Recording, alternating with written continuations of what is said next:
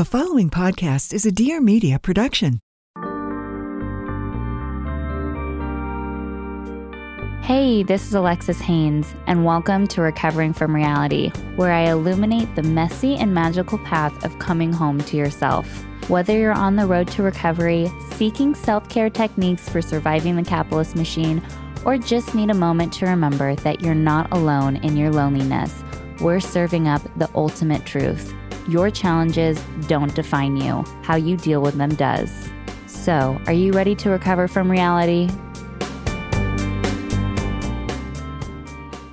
Why is this not more normalized? Like, why do people not in the justice system, like, why are we not centering survivors' voices and asking these people who have been so brutally hurt, like, why are we not asking them what they need and being humans about it? That was a quick clip from this week's episode with Marlee Liss. Fair warning to anybody listening right now.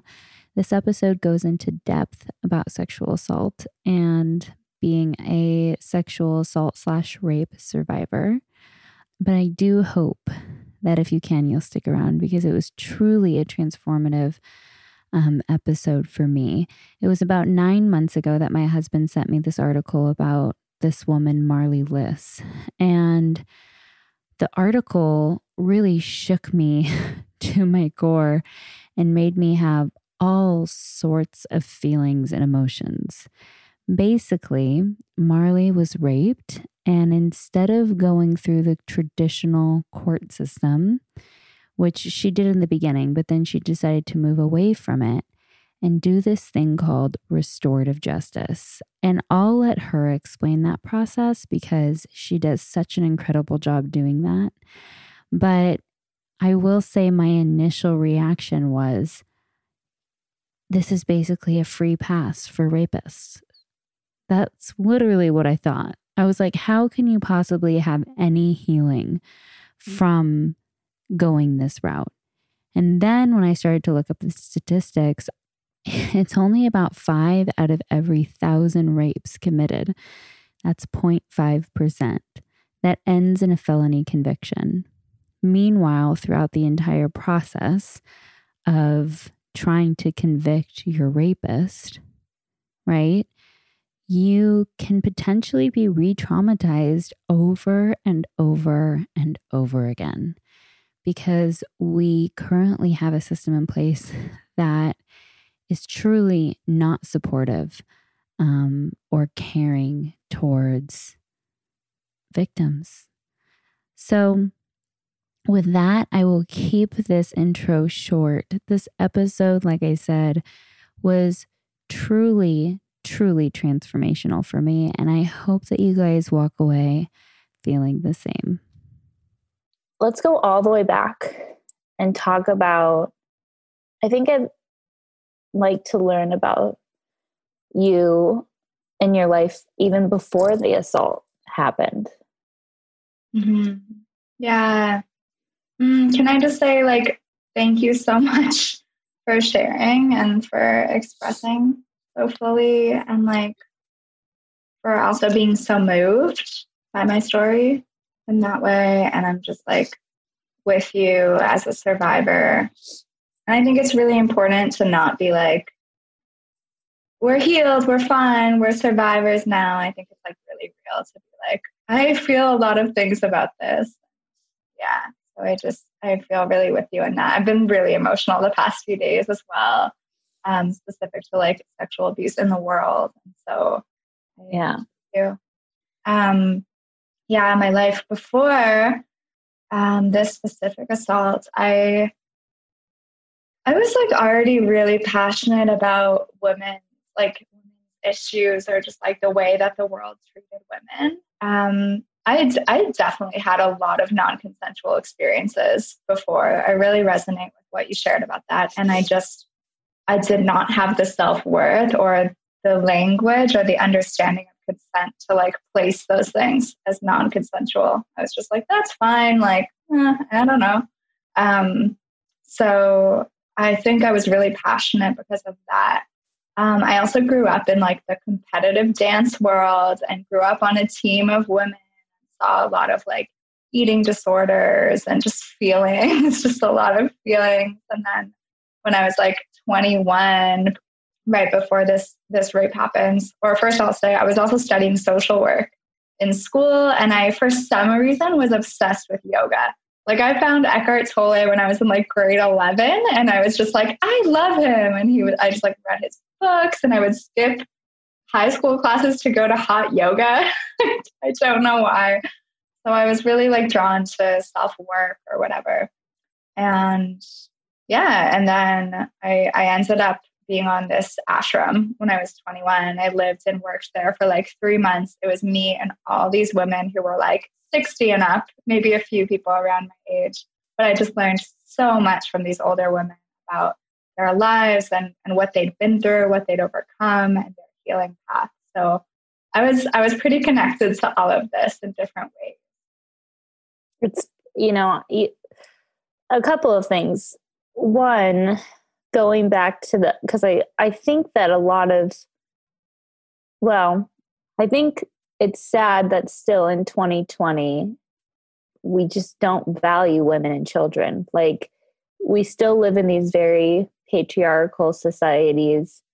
I was looking up the current statistics, that 1 in 6 women will either have an attempted or completed rape experience in their lifetime.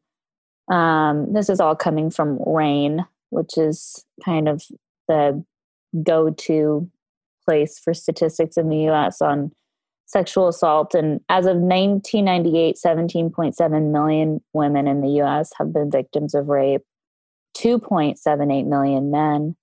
94% of women report that they have PTSD after their rape experience. You become 10 times more likely to become addicted to drugs after sexual assault.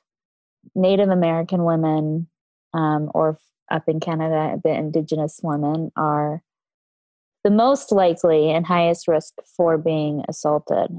60% of rapes are never reported. If reported, only 50% of them lead to an arrest. If arrested, 80% become prosecuted, but only 58% actually get convicted. And out of those convicted, only 69% go to jail. So looking at the statistics of unreported and reported, 15 out of 16 rapists walk free. And so, we have a criminal justice system that just really doesn't work. And we're going to dive into that later. But what you talked about before is like you felt like you didn't have enough self-worth in those experiences. And when I think about it, it's not so much about my self-worth. Like, because of my sexual abuse from a very early age, I equated sex to love. That if someone wanted to have sex with me, that meant that they loved me because I had such programming and conditioning as a child, specifically from my first set of sexual experiences. But it's sad to me that it's 2020 and we're still having to fight to talk about consent, that we're still having to advocate for ourselves. And the truth is, it's sad that we're still having to say like, oh, well, my self-worth, I didn't have enough self-worth to know that these experiences were not okay. But my feeling is like, no, we need to teach boys that it doesn't matter what the fuck our self-worth is, period. That if she says no, or she doesn't want to go past kissing, or she doesn't feel it, that's it. There's no coercing. I'll be all the things I heard. I'll be your boyfriend if you X, Y, and Z, or, oh my gosh, we'll go to the homecoming if you blah, blah, blah, blah, blah, or I'm going to take another girl or whatever. That's rapey. That makes you a sexual predator. That's not okay.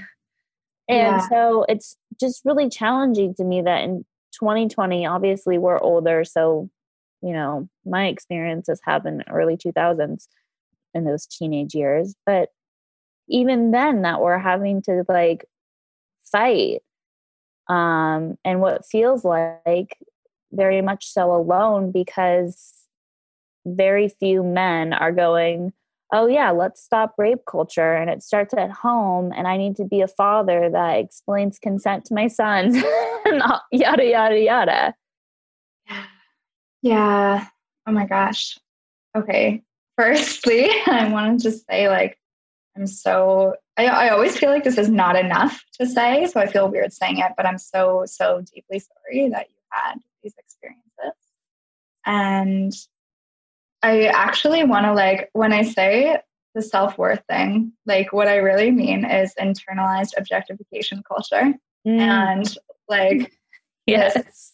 This, it's really what I mean. And it's this lack of understanding that my body deserves not to be treated as an object. So I didn't even get it. I was like, this is normal because I see this in the movies all the time.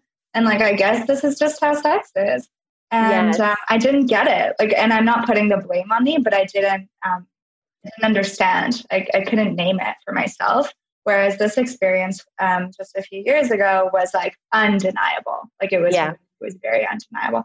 That's the perfect way to clarify that. That is the perfect way to explain it. Because I think a lot of women go, oh, well, I didn't have enough self-worth to say no. And it's like, no, I just want to make it really clear that it's that men don't understand consent and B, that we are conditioned and programmed to believe these things. And that's the truth. So it's not, I just don't want anybody out there who's listening to go, oh yeah, well, I didn't feel good enough about myself to say, well, then go to prom with whoever. I don't give a fuck. You know what I mean? You've been conditioned to be the girl that goes to prom with the perfect date, and you'll do whatever it takes to make that happen. Mm-hmm. Yeah, exactly. And again, it's like, I don't associate that with fault at all. It's like, it's more like about my own processing. It's like not about whether or not that experience happened. It's not consensual, but it's about like my ability to be like, wait, this was an injustice. Like, wait, this is not okay. And I think that's so tragic that so many of us like do not even realize that injustice is being done to our bodies because that's so normalized in our culture. And to our minds too. I mean, I remember feeling like predators around me the second that I hit puberty. Like I remember the catcalls. I remember the creepy guys who would always comment on if my mom and I are sisters or not. And I'm so pretty. And oh my God, she's it's disgusting. It's disgusting.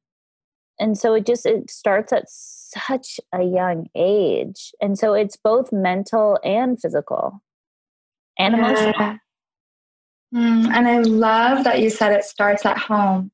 Like this thing of it starts at home with like men learning about consent, boys learning about consent. I actually like had a big, huge, very emotional talk with my roommate yesterday because I live with like a white cis man, and I was just like, he used certain languaging that felt very triggering for me as an abuse survivor. And I was just like, this wording is not okay. And it became this whole conversation about like the reality of power dynamics between men and women, and just like how little languaging that takes place inside our private household like does matter in the big scheme of things. Like it's all part of it.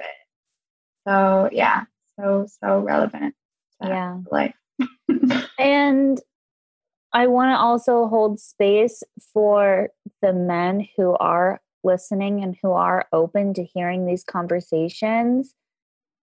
Because here's the thing, it's just as much as I say this to women all the time, it's not your fault that it happened, but it's your responsibility to heal.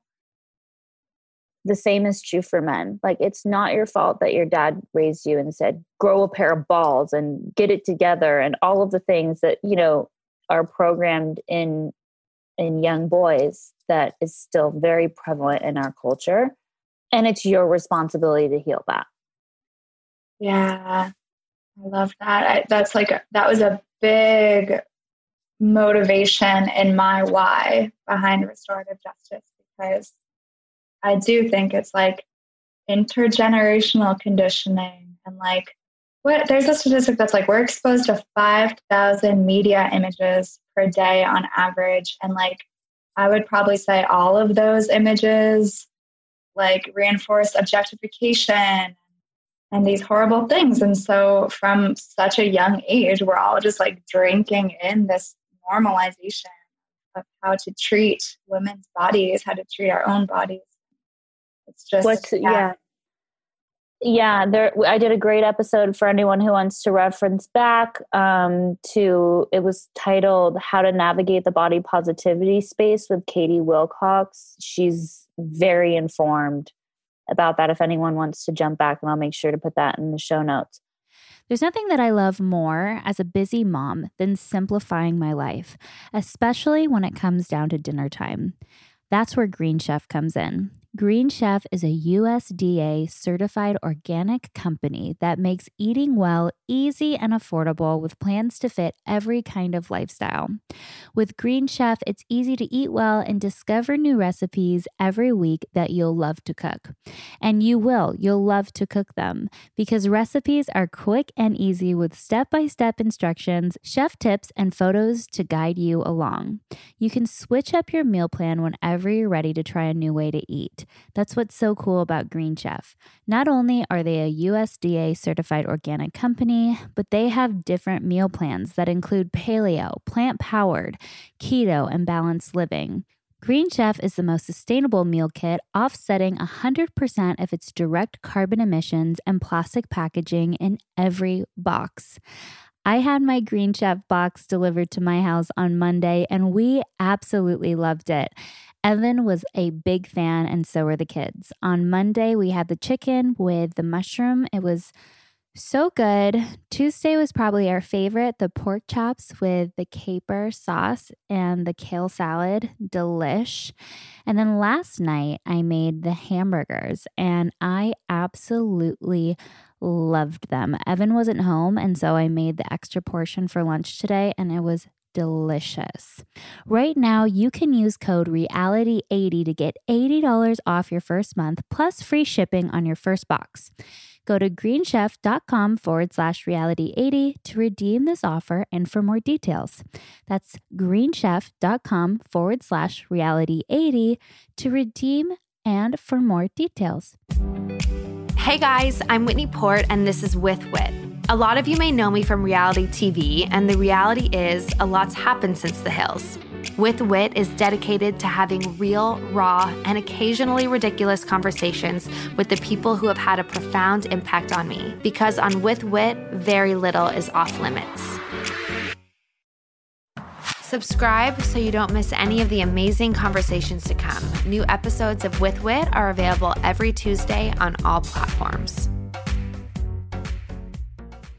Okay, so let's move forward to your experience. So you're in school, in college, to become a social worker. And how old were you when this happened? I was 21, so it was literally a week after I got back from that ashram, which was like really interesting and contrasty. Yeah. Do you mind sharing the details of what happened that night? Yeah, sure. So I always like make sure to share in a way that feels good for my body at the moment. But it had been a week, and then I went out with some friends, and I was super excited about that because I'd just been like a 21-year-old meditating for like 3 months. I was like, And if anyone doesn't know what an ashram is, like you eat primarily vegan food. I mean, I've gone and stayed at ashrams. There's no alcohol. You meditate all day, or you're in, community worship. You're in a very secluded environment, which is a profound experience. But for most 21-year-olds, the second you get out of there, you're like, freedom. Yeah. And I was not like 1,000% a monk or anything. Like I partied a lot and everything. And then I also just like loved yoga and all these things. Yeah, so I was super excited to go out with my friends and drink, and I got drunk really fast because I hadn't drank in 3 months. And then, we went out to this club, and I just like slowly lost my friends throughout the night, but we had plans for me to sleep at their place. One of them like went home because she was sick, and then the other one just like, I don't know, we lost each other. And I was like, okay, I feel really drunk. I need to just like go home and go to sleep. And that's kind of when I met this guy who is a total stranger to me. And he was like, he asked me to dance I was leaving and I was like, hey, I need to look for my friends. Like I'm leaving. He's like, oh, I'll help you look for your friends. So like looking, can't find them. He's like, well, let's just share one dance. So we like share one dance. He's really handsy. And I'm just like, okay, no, I need to leave. And so I'm like, I'm going to go to the friends. I'll help you get a cab. Literally, coincidentally, I was like, I'll get a cab to my friend's place because I know they're there because one of them went sick. And literally, coincidentally, he lived in the same condo as them, which is pretty wild in Toronto. Like it is a big city. It's huge. Yeah. Wow. So he was like, let's split a cab. Like we're both going to the same place. Like might as well, like I'll pay for it. Okay. And that's so funny because I wrestled with so much self-blame around every piece of this story. And and then we got there and I kept calling my friends, and they weren't answering. I was like, shit, I don't know what to do. Like, I'm exhausted. Like, okay, you can lie down in my place for a minute till your friends answer. And I was like, okay. And I just like kind of crashed. Like I was like just lying down and he just like got me water at first and then went away. And then he came back and like very quickly like pulled down my pants. And I was like, I'm practically conscious right now. Like you definitely shouldn't touch me. Like, but it still feels good, right? And I said, no. And then he just like continued and he assaulted me for like 4 hours. Eventually he used penetration. He like covered my mouth when I said no at several different points. And then I just really froze.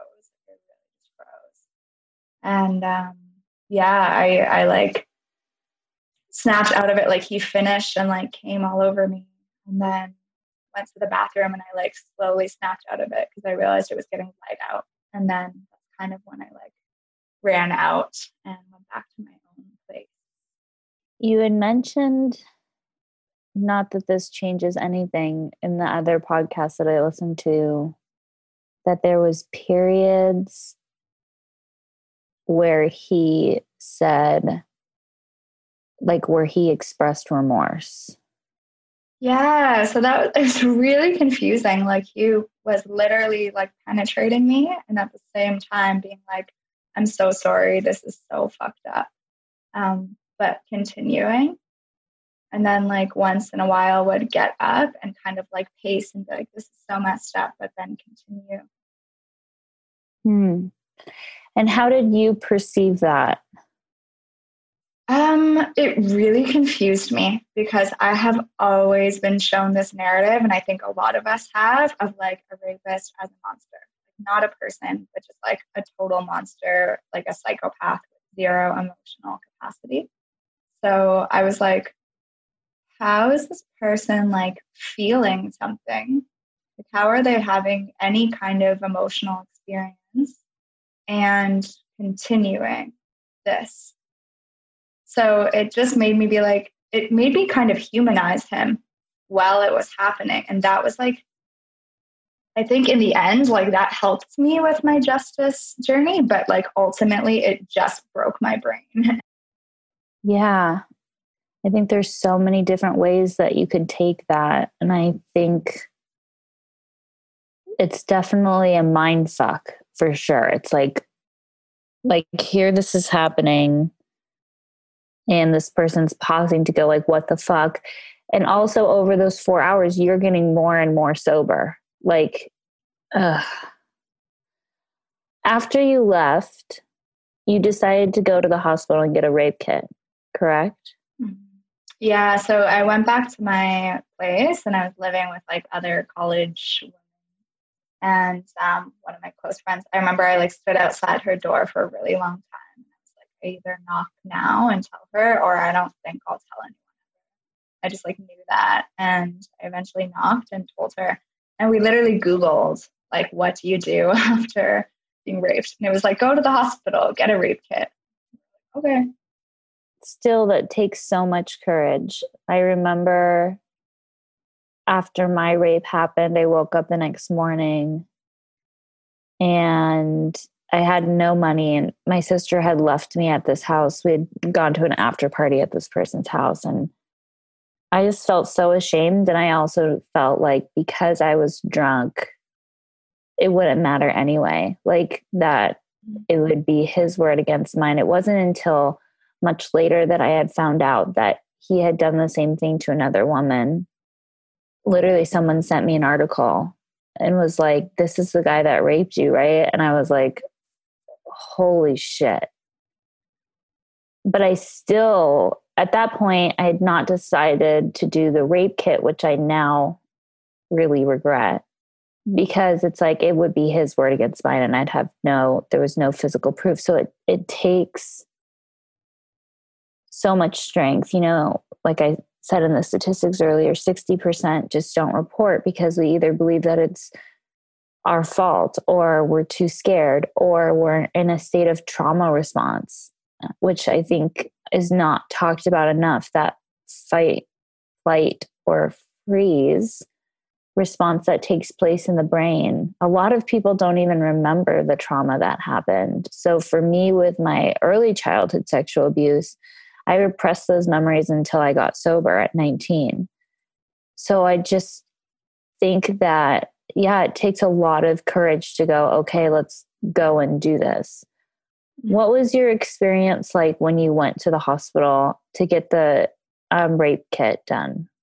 So when I got there, I just want to say, like, it's really confusing as well with like the self-blame, because it like there's the whole it's his word against mine, and I was really like, I'm an idiot. Like I'm an idiot. Like that's how I felt too with him and all this stuff, and even like it's so amazing that you like read the BuzzFeed article. If you read the comments, they're horrible.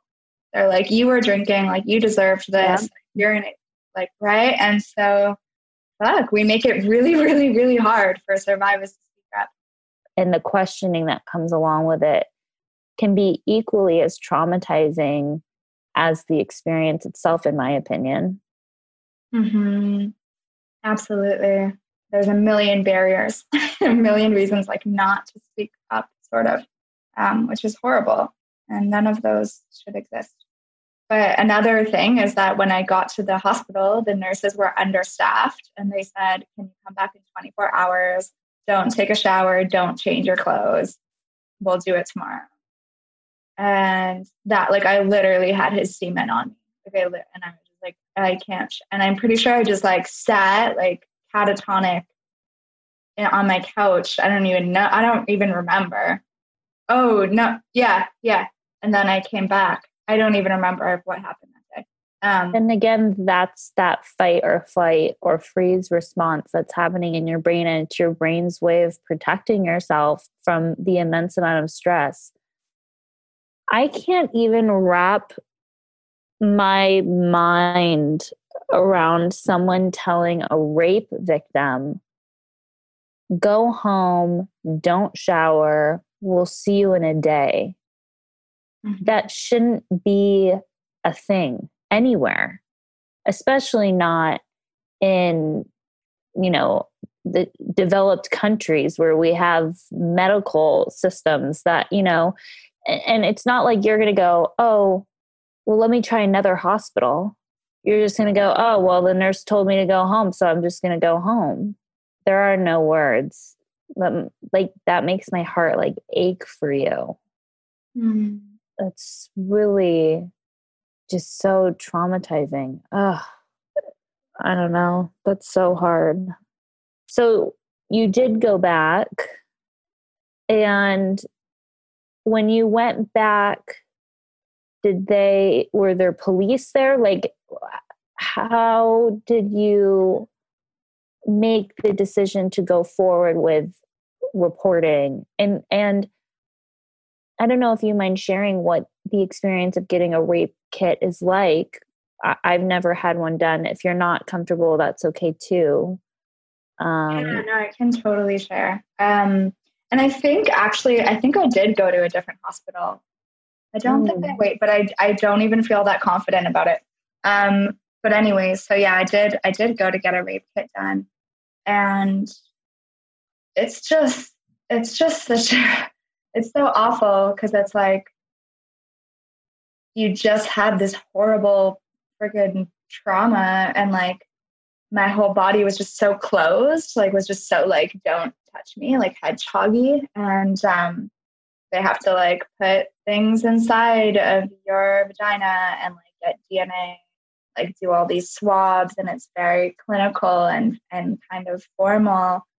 I was really blessed to have the sweetest nurse. Like she cried with me, and like I'll remember her forever. And I had actually, another thing that Google said to do was to write down what happened, and like while it's still fresh in your mind. So I had written it down, and that actually really helped me because I didn't want to have to repeat what happened at that time. And so I just like handed it to her. I was like, here, just like read this, when she was asking some questions. And then she was kind of like, okay, so we're done with this. Like, then she said, do you want to report?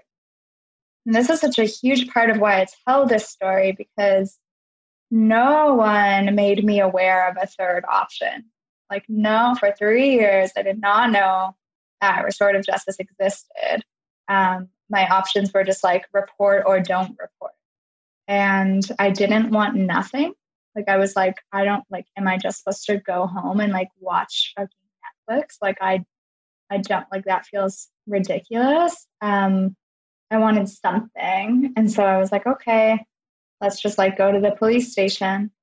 Do government officials know about restorative justice? Is that like a known third option, or is that just something that you found out along the way? So I don't know what it's like in California or in the States with this, but in Ontario and in Canada, or definitely in Ontario, it's actually in the Victims' Bill of Rights that the moment they report, they should be informed about restorative justice. And most governments appear to be very pro restorative justice. But none of them, as far as I know, at least in North America, are implementing this, except in the cases sometimes of like youth crimes more related to like shoplifting and what they consider to be small. Yeah, I can see that. You know, like a young kid who's, you know, having problems at home, who commits a crime and is able to go and make amends, and, you know, so that should have been an option, but it wasn't. And you decided that day that you were going to report. Did you report the same day? Yeah, so I went right from the hospital to the police station, and thank God for like the friends in my life. Like the friend that I told stayed with me the whole time throughout this like ridiculously long, maybe 48-hour process of like waiting and the rape kit and the reporting. Like, I don't know. I think one of the most upsetting parts of like reporting to me as well is like the police are not allowed to show emotion, because then it seems like they believe you. And so they have to be like kind of cold, and that is not what anyone needs in that moment. Yeah. I think as we watch these shows like Law and Order, SVU, and all of these things, and the detectives are so like warm towards victims, and that just couldn't be further from the case. One, I believe it's a matter of, like you said, you know, you have to be very, I think that there's a way to be balanced and trauma informed and well-trained when doing this work. And I just don't think that there's been really any, I don't want to say desire because that's not the right word, but enough encouragement for them to start doing things like this, especially when it comes to, you know, domestic violence and sexual assault and things of that nature. I think there's a way to be, what's the word? Like Switzerland. What's the word? Oh, why is it leaving like me? neutral. Neutral. Yeah, I think there's a way to be neutral and trauma informed and, you know, trained properly to deal with these situations. Yeah. And I think like on a consent level, what you're saying about the social worker is so important, because I had no idea what I was saying yes to by reporting. I was like, okay, I guess the next step is to report or not. And like, I did not know that that would involve a 3-year process with like really re-traumatizing trials, like photo lineups, like constant calls with police to give like statements and investigative measures. Like and certain people in my life being like called upon as witnesses. I just did not know that all of this was like my yes by me reporting. I just had no idea. Yeah. From my understanding, you decided not to go to trial, but you did end up having preliminary court hearings. I don't know what the process is like in Canada. I'm just assuming it's fairly similar to here in the US for the most part. I think about, again, another ample opportunity and something that would be so valuable to long-term health outcomes for victims, of having a social worker that's walking you through that process of, okay, you're going to have to testify. And like, this is the process of testifying. You had said in the podcast that I had listened to before that someone said something like, if you don't answer all of the questions, I mean, like, and how harsh is this? If you decline to answer a single one of these questions, then no one's going to believe you, or it was something along those lines. They were saying like, then you'll be seen as non-cooperative and you could get charged. Like, what kind of, I'm sorry, bullshit is that? Like, you're being seen as non-cooperative and now you're going to get charged? Like, so now you're being put through this really punitive, almost barbaric system as someone who went through 4 hours of being sexually assaulted and then 24 hours of just sitting there, not being able to shower and I'm going like, no wonder the vast majority of women don't want to report. Yeah. And I've just been saying it, like, I've just been claiming this word, like, the punitive system, I feel, is abusive towards survivors. Like, that was an abusive experience for me. To like sit on the stand and it's like we have preliminary trial, which is basically like a smaller trial, and they use that to see if there's enough evidence to go to a criminal trial. So I did do the preliminary trial, and that was 2 years after the assault still. And I really had spent those 2 years just trying to survive. And like, I was suicidal at one point. I was going through PTSD. I would like break out in hives, randomly, panic attacks. Like, it was so severe, and this did not help at all. In fact, I think it was a major hindrance. But I think it's an abusive system to like put someone on a stand and drill them with questions. And for the defense lawyer, like I say, I wish the defense lawyer was in our restorative justice circle, because I have trauma towards him that I would really like to heal, of things of just like, how can you ask me that? I'm surprised that they weren't. Yeah, I don't know. Like, I think it might have been like a legal thing, or just like his personal discomfort of like, I don't know, like, this is different. I'm not really sure why he wasn't. But yeah, just like I remember just like looking at him in the eyes and being like, are you serious? Because like he would ask like, how many thrusts per minute?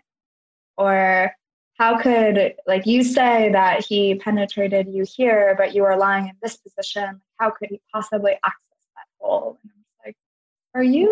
Now you're giving sex ed 101 on the stand. Like, as what? Yeah. I feel it's like the punitive system specifically that is abusive, because, and this is why I advocate for restorative justice, because it was friggin' day and night. It was like the second things shifted, it became about my healing. And it's just like worlds apart. And people often hear my story and they're like, oh, like, is she some kind of saint? Like, why is she trying to save her rapist? And I'm like, I very much personally, as an individual, needed this shift. Like, I needed this, and so, yeah, I think there's a lot to that. So let's talk about when you made the decision to move forward with restorative justice and what that experience was like for you. How many years into this experience was it that you finally had that meeting? Yeah, so it had been 3 years, and this was something that I found completely on my own. Like nobody, no therapist, no one in the legal system told me about this, even though it's in the Bill of Rights for me to know about it.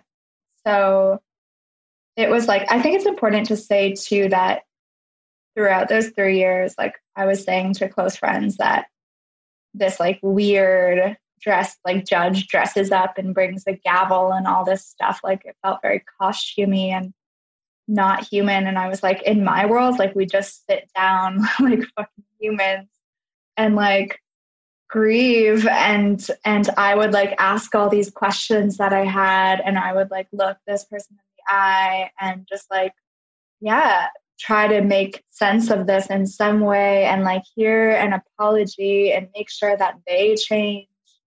So I was kind of asking for restorative justice without having a name for it in a way, like to my friends.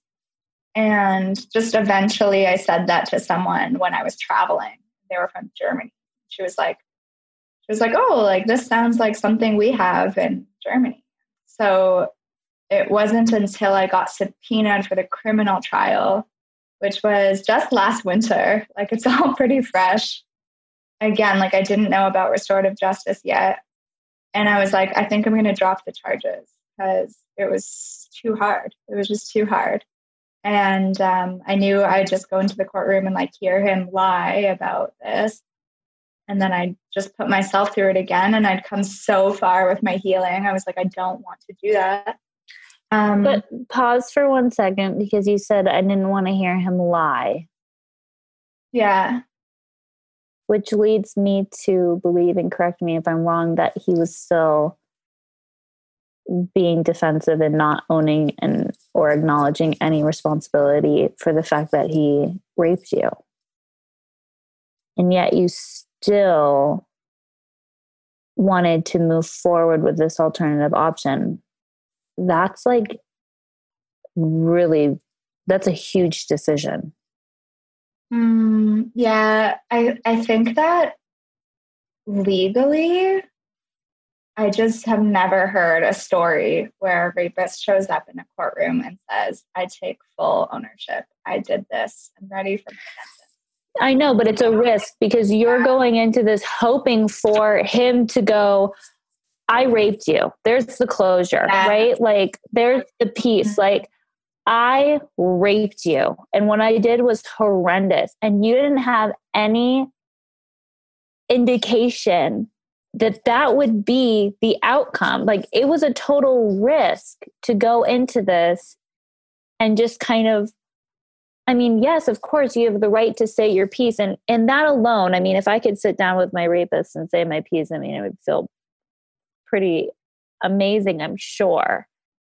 Mm-hmm. But I think the real closure is like this exchange of and validation of like, I did this to you.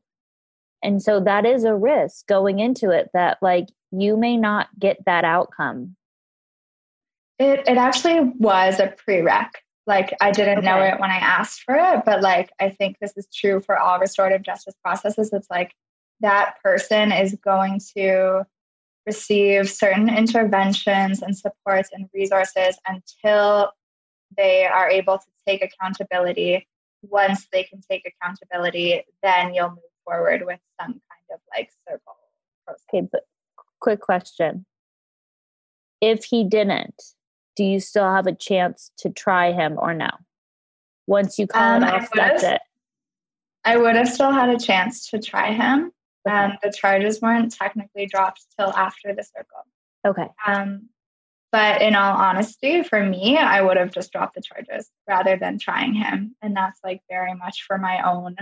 And everybody has the right to do whatever they want to do. I think that when, I think it's just important to be informed about this process and how it works. I want to continue with your story and for people to hear what the experience was like and what your conversations were like with him. And then we can talk about other cases and things like that. But go ahead. Yeah, cool. So the meeting, like this meeting that we had. Yeah. So I think it's kind of funny because I didn't know anything about like restorative justice or the legal system at the time. I was just like, okay, like I heard that this thing exists and I'm just going to like find a lawyer who can work pro bono and I'm going to just like ask for this thing. And I basically said, like, I really want to have a meeting with the prosecutors. And there was actually 2 prosecutors because they were one of them was passing off my case, which ended up being really important that they were both there. So we went to this meeting and right away, one of them, who I cannot name, was like, oh, like, why don't you want to go to criminal trial? Why are you scared of criminal trial? Like, you're a strong woman. You can do it. We'll go to criminal trial. And it was like such a quick reroute. And so dismissive of like your desires. Yes, 100%. And something she said, she was like, no, like people don't really do restorative justice for this. And if you think about the Me Too movement, people really want to see rapists locked up. And I was like, so you're using the Me Too movement to silence my voice? Like, that is not the point. Not the point. Yeah. And so the other prosecutor, whose name is Kara, and thank God she was there. She's amazing. She was like, and she's actually on our board of directors now for our organization. She was like, Marlee, what is your dream vision for this justice outcome? And that just like blew my mind. First of all, no one had ever asked me what I wanted in this whole thing. No one had ever been like, hey, what about you? What are your needs? And so that was like so meaningful and just like blew my mind. And I was like, I want restorative justice. Like, I want him to get help. Like, I don't know what the hell happened in his life or what he's been taught or what he's been through, but like, he clearly needs some kind of support or like transformation or therapy or something that will make sure he doesn't do this again. And I also I think from studying social work and like all these different healing things, I just really believe in transformation. Like, maybe not for every single human being, but I was like, I just don't think prison is the thing. Like, statistically, there's so much that shows that like people reoffend after prison. They become more violent. They become like more ashamed. And so I just did not believe that would make him a beautiful human being. While it's really easy to go, and I have this instinct, you know, when I first read your story, I was like, no, fuck that. Go to prison, do 10 years. You're a piece of shit, blah, blah, blah, blah, blah. And, you know, and then there's the other part of that a lot of people who rape go on and continue to rape. And like, you don't know if this guy is going to somehow like never sexually assault someone again. Mm-hmm. So there's so many different layers to this. But if we actually look at these people as traumatized individuals who are immensely suffering, and that's so hard to do. It takes a degree of emotional intelligence and personal work that you've done. And I think for me, maybe it's a little bit even more easy because I was a 19-year-old twice convicted felon. I don't see myself as a bad person. I was a very sick person, you know, and while I didn't rape or murder someone, I did a lot of bad shit, you know? And so I just want people to really wrap their minds around that concept, that it's possible for us to hold people accountable and also to have empathy and understanding and compassion for them. Mm-hmm.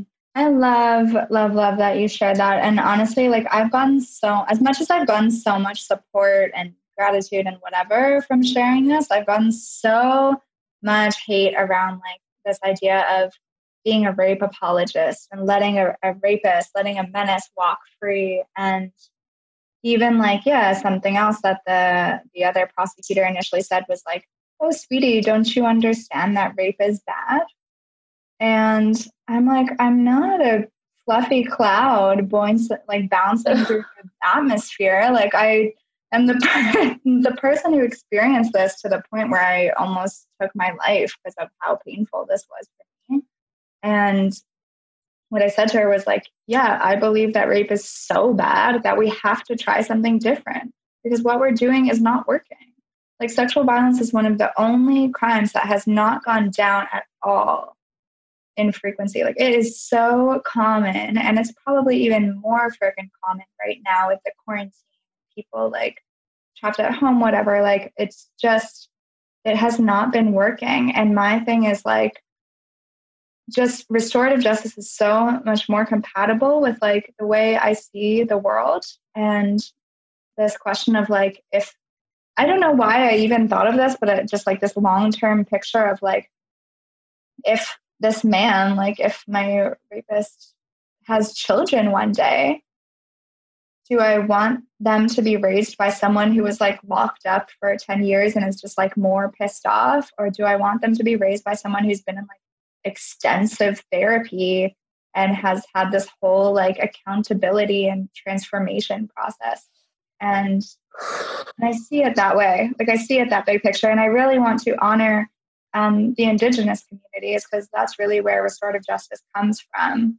And it's like, yeah, it would happen in tribes that they're like, why are we so quick to exile people? Like these are our people. And if they're acting out like this, like they must be hurting. And so what can we do for the greater community? And that's kind of how I see it as well. I think the children thing is so triggering for me. The person that raped me as a child has 2 daughters. And I don't know, I think it's different when you're a child pedophile and rapist. Like there's something wrong with you. Like I think that there's something wrong with rapists, obviously, like the power dynamic or whatever it is. But I think forcing a 5-year-old to perform oral sex on you, ejaculating all over their butt on a regular basis, like, you know, rubbing your penis all over their genitalia, all of that stuff. It takes a very sick person to do that to a crying child who's saying no, and to like shove their head down and to like, you know, to do that. And so, yeah, I wish that person didn't have children. I don't think he should have children. I don't think I have a lot of feelings about that. And maybe that's not balanced. I don't know. I think that there's just like a spectrum, right? There's my rapist that happened at 17 who has raped other women in the past, right? So it just, yeah, I think it's like a case by case thing, but I really want to say that restorative justice is not for everyone.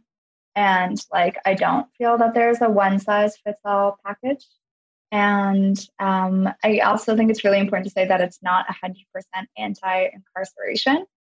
It's more like, let's try everything that's focused on repair. And if none of that's working, then let's go the punitive route. And I think that is really important to say because some people are psychopathic or a whole host of other things that I don't know enough about.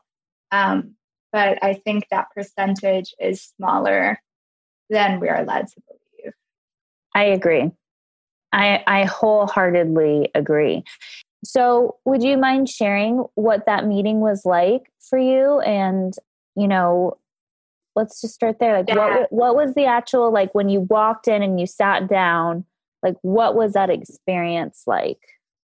Mm-hmm. Yeah. So I want to say first that like, just even getting the phone call that restorative justice was happening, that like they were going to do that was probably the most meaningful moment of my life.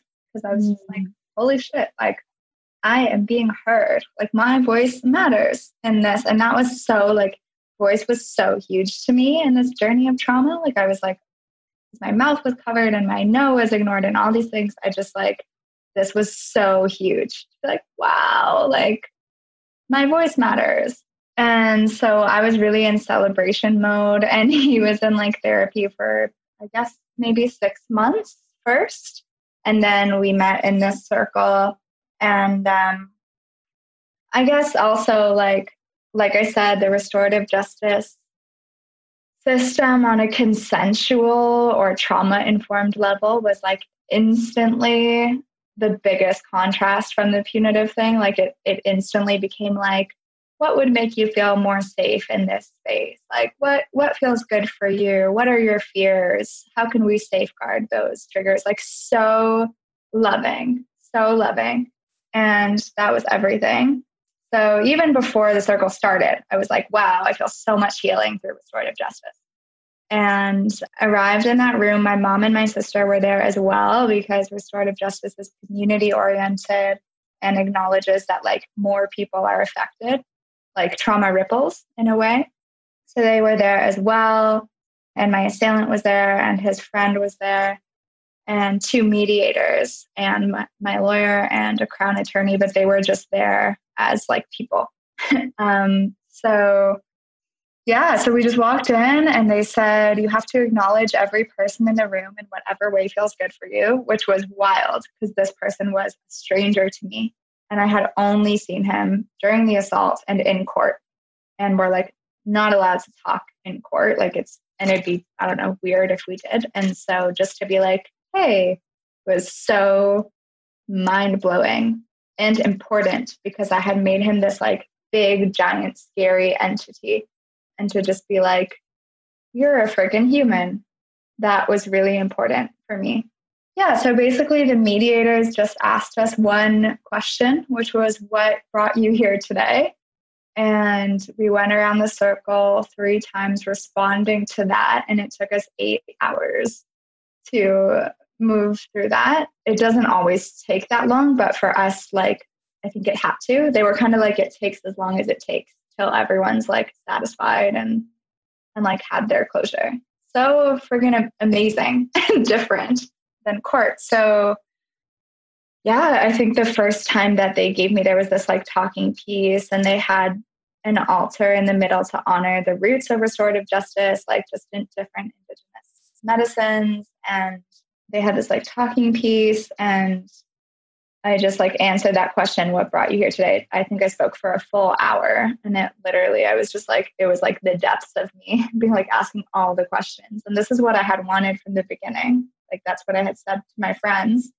And to say that too, like while he's looking at me in the eye, I'm being like, wow, from the really very beginning, all I wanted was for you to look me in the eye and like witness my grief and hear my piece and talk like a human. And like, it's happening right now. And it was just like, whoa.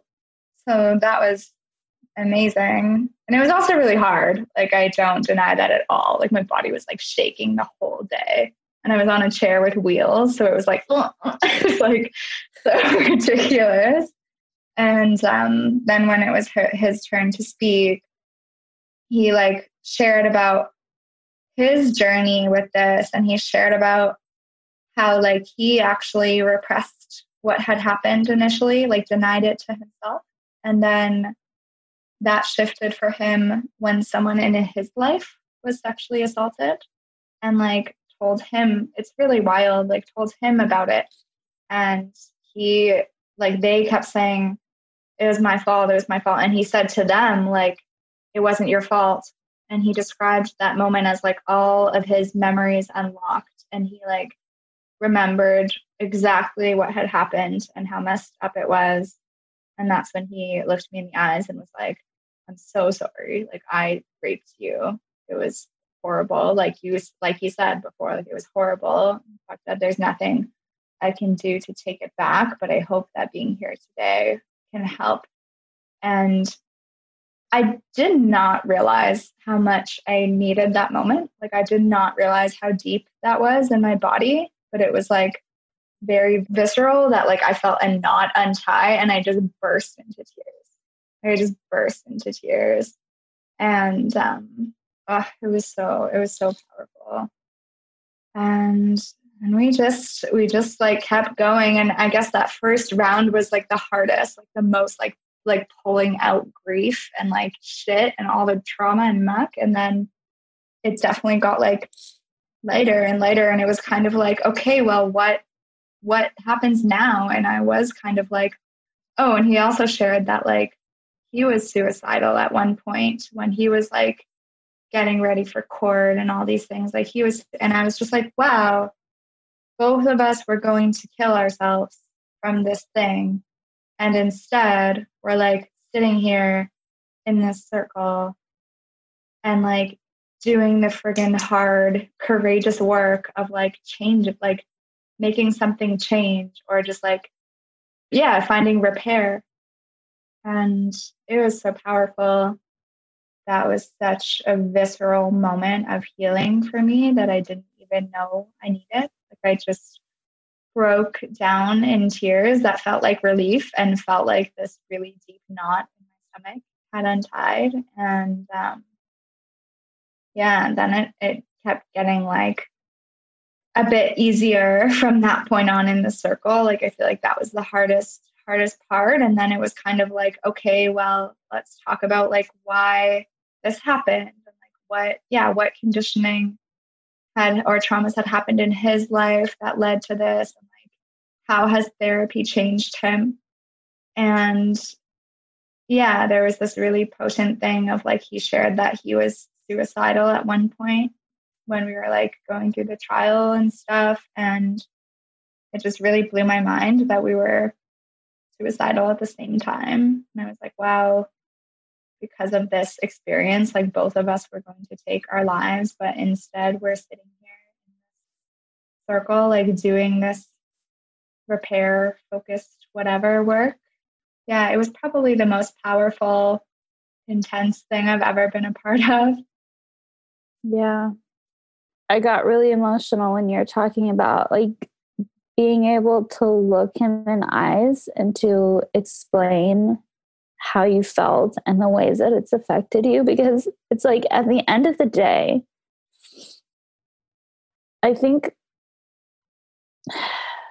we've been programmed in some ways to believe that seeing our perpetrators behind bars is somehow going to bring us relief. That is going to be the ticket that like finally frees us. But I'm here to tell you that that's just not the case. And that you don't necessarily get freedom. You don't know what's going to bring you peace. You certainly don't get peace if there's no closure at all. You maybe get a little bit, I had Kim Goldman, whose brother OJ killed, her OJ Simpson murdered her brother. And she came on and said the peace she felt knowing he was behind bars. And that might be the case for her. But I can imagine, and you don't get that. I mean, sometimes you get that opportunity in the US to like write a letter during sentencing and explain. But I almost feel like writing a letter and in a sentencing and explaining what happened to you to a person who's so shut down, who knows that they're going to prison, who has been in a state of denial. It's almost like for him, being given this opportunity allowed him to get vulnerable and to go, oh my God, I can't even believe the amount of pain that I've inflicted. And that is so much more liberating to me, I feel, than having someone who's just like been in denial the whole time, who's now going to jail, and you're bearing your heart to this person who's like so shut down and not at all receptive to like your experience. You said something that was so interesting. You said before, and we kind of got cut off and jumped back on, that it felt like something was like unlocked inside of you and then just like physically like purged from your body. I don't think that there's any greater gift than that, because we know that the body keeps score. We know that the body stores trauma. And so to have that like opened and released is such an incredible thing. Yeah. And this is why like I don't even share this story to be like, look how special my experience was. Yeah. I share it because I'm just like, why is this not more normalized. Like, why do people not in the justice system, like, why are we not centering survivors' voices and asking these people, like these people who have been so brutally hurt, like, why are we not asking them what they need and being humans about it? Like, we are responding to such a dehumanizing thing in this like cold, formal, really old way. And it's like, this person needs care. They need care, and they need someone to be like, what would be most healing for you? Let's map a justice plan based on that. Yeah. And you're not advocating this for everybody. Like this should be an option, and it should be the survivor's choice. Yeah. And I think not necessarily restorative justice, but what I am advocating for everyone is like, ask survivors what we want. Like, just ask us what we want. Yeah. Yeah. So after this process, and again, if you don't feel comfortable answering this, it's okay. But do you ever think like, what if he did this again? And would I feel responsible if he did and I didn't send him to jail?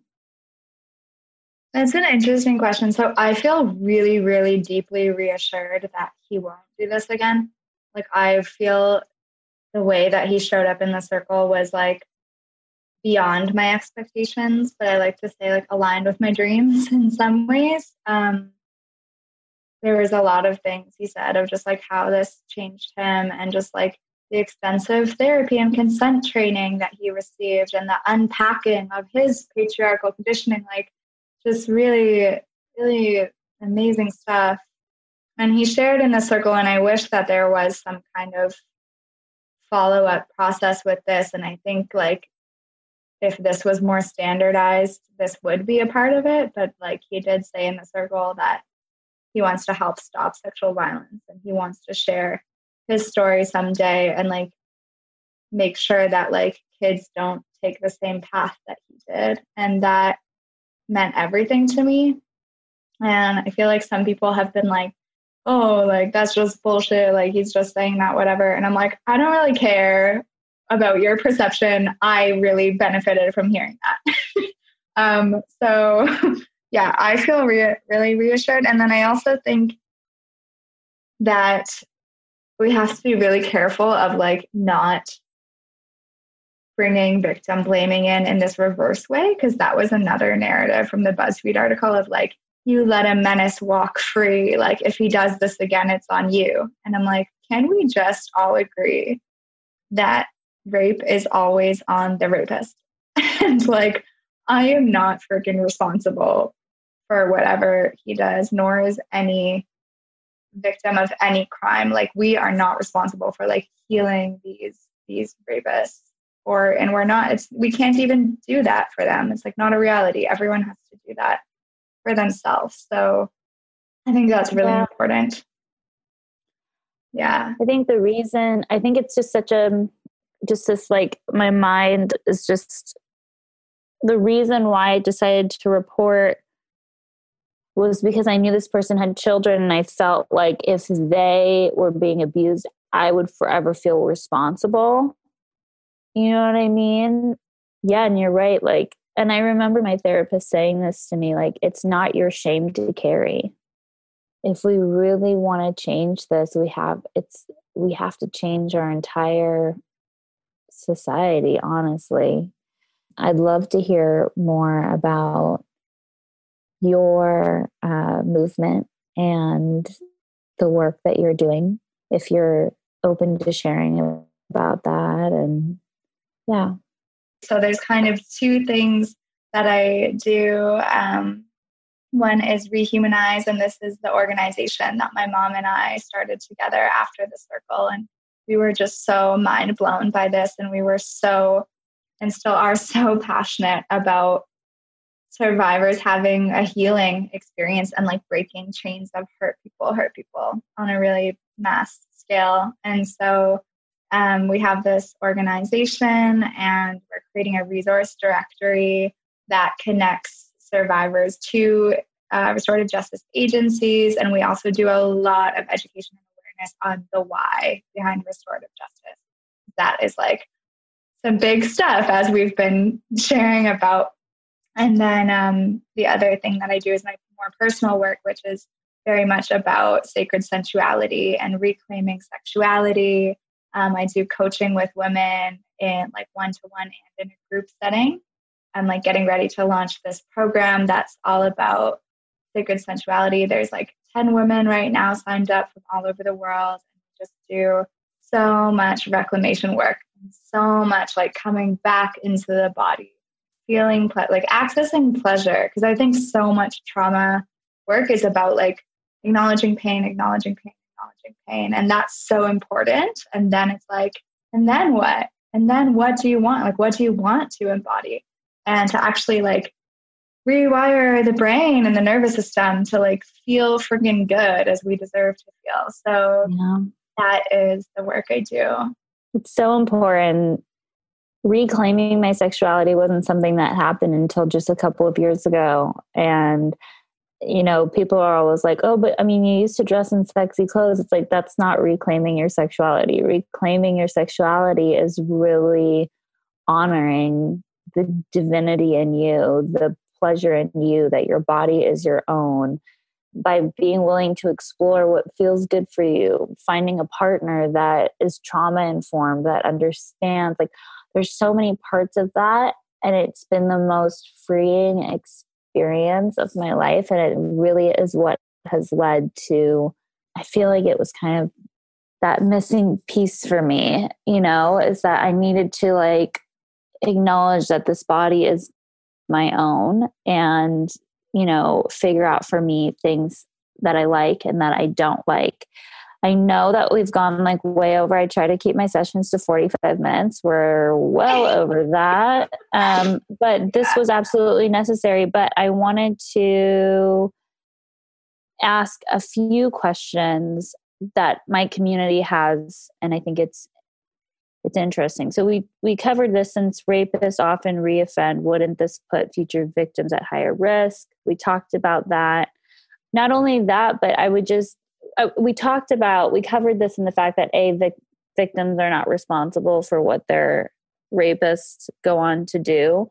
And two, that if the criminal justice system was really a system of reforming people, then people wouldn't go out and reoffend. Like, if going to jail actually stopped rapists from raping, then we wouldn't have rapists. Like, it's not a matter of going to jail and doing time, then all of a sudden you're free. It's about dealing with societal programming, healing generational trauma, getting people access to therapy, holding them accountable. Maybe there's like a happy medium where this person is on a sex offenders list, maybe, or something like that, or they're on a probation period, or, you know, yada, yada, yada, yada. Like, who knows? Maybe there is some medium way.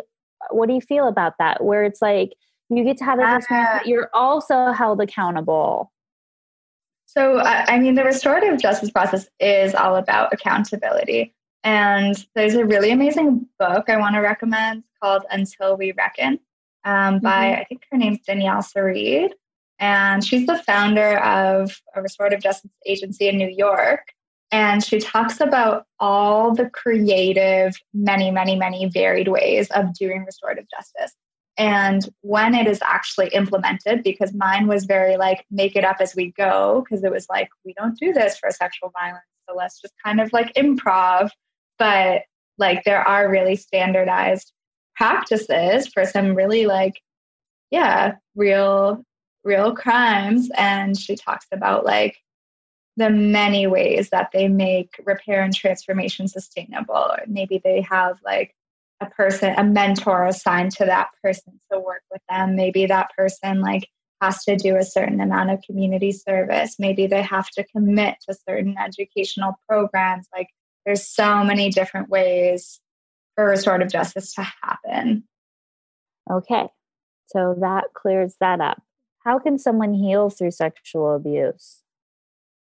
That's a repeated question throughout this. And I think we both agree that it's just a really personal experience, and that the biggest thing is that people need to know that they have options.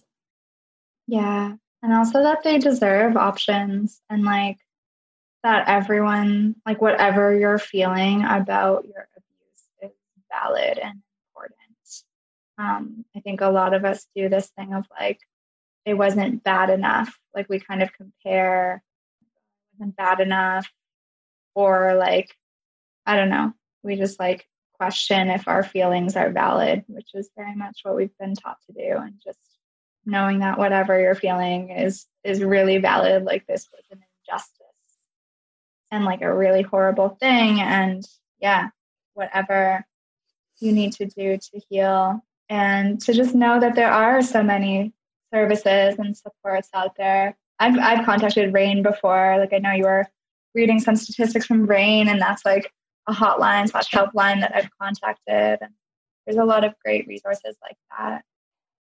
The last, and okay, well, there's two, but I want you to answer this first one. The last and one of the most important questions is the healing in you forgiving them, or is it him asking for forgiveness? You know, it's funny. People are so focused on forgiveness, and it's not even a thing that I feel is that big a thing for me. Like what I kind of say is that it was more about being able to hold like compassion and devastation at once. Like to be like, I hold compassion because I realize that like this man is a human who's been conditioned, and all these things that we were just talking about, just really humanizing him. And then simultaneously being like, this like really almost broke me. And I feel like I just don't feel that connected to like forgiveness work. It doesn't really feel like what's at the root of this for me. I don't know how. Yeah, what do you think? So the gift for me was for me in the forgiveness work, because I never got the opportunity, or the you know, my rapists and abusers have never apologized to me, you know, so I had to do that work myself. And what it was for me was, you know, that my anger, my hatred, my pain, my shame was making me sick. And I don't want to feel this anymore. We were talking about the mind-body connection. And so what my spiritual healer, Uta, kept saying to me as we were doing this really primal, physical, somatic work and healing around my sexual abuse, was that, and I kept having to repeat this, is forgiveness is a gift that I choose to give for myself. It's for me. It's not for the other person. It doesn't mean that what the other person did was okay in any degree. It just means that I'm finally deciding to forgive. That doesn't mean that I can't be angry. That doesn't mean that I can't feel sad. That doesn't mean that I can't feel peace. That doesn't mean that I can forgive and feel angry still. And it was kind of like I needed to understand that there's processes to grief and to healing, that sometimes we're going to have days where we just can't even think about it, that sometimes there's going to be days where we feel really angry. There's sometimes days where we feel peace and liberation. And I can be in a state of forgiveness during all of those moments, even when it's not necessarily pretty. And then the last question that somebody asked, which I think is a really important one, is what can we do to protect our children? I talk about this a lot because I have 2 daughters, and I'm someone who obviously has dealt with a lot of sexual abuse. So the first thing that I always tell parents, and I don't know if you do much work around this or if you talk about this often, is teach your children the proper names for their body parts. That's the first thing. It's been proven that if your children know the proper names for their body parts and what those body parts do, that their chance of being sexually abused goes down significantly. And that if they are sexually abused, that their perpetrators are caught because they're able to explain exactly what happened, where it happened. They have the proper names. They know the proper functions of what these body parts do. The second thing is, and that involves sex positive parenting too, like really explaining to our children what sex is and being very cautious in our own old outdated belief systems about sex. I think that's a huge piece of this too. And then lastly, talking about consent. I mean, my daughter, by the age of 5, understood clearly what consent is. And there's many great books on this. I've posted about them before. I will link them in the show notes. The first one, they're all available on Amazon, is This Is My Body. And then the other one, I believe, is called Red Flag Feelings. And it's basically about teaching our children to trust their inner guide. If something feels off and you get that red flag feeling, something is off. I don't care if that's grandpa giving you a kiss and you don't like it, or uncle so-and-so tickling you on the couch and it doesn't feel good to your body. We need to teach our children very young that when they say no, it means no. And even when my daughter is wrestling with her much older male cousin, and I hear her going, and they're playing wrestling, and I hear her going, stop, stop, stop. And then she goes back and after he stops or whatever, and goes back and then pushes again for him to start tickling her. I have to stop them and explain, Harper, if when you're playing and you say stop, that means stop and everybody stops. If you then go back, you have to be very clear on your message. Either you're enjoying the tickling and roughhousing or you're not. And when you say no, that means no. And that's it. Like you have to be really clear on what feels good for your body and what doesn't. And it sounds to me, and whether she's wanting attention or playtime, or she doesn't know how to communicate that she wants attention and playtime, and maybe it's something else that she's wanting, we have to give our kids these really clear, defined boundaries, that no means no and no means stopping that behavior altogether, period. That we're not playing roughhousing, tickling, whatever anymore. Yeah, I love that you shared that. And I really want to encourage people to reach out to me because that is so much of the work that I do. Like now I've studied somatic sex education and social work and all these things. And it's like I love what you said, like unpacking it in yourself is huge. Like if you're role modeling sex positivity and body love and like you're not letting objectification culture seep into your home, that makes such a world of difference.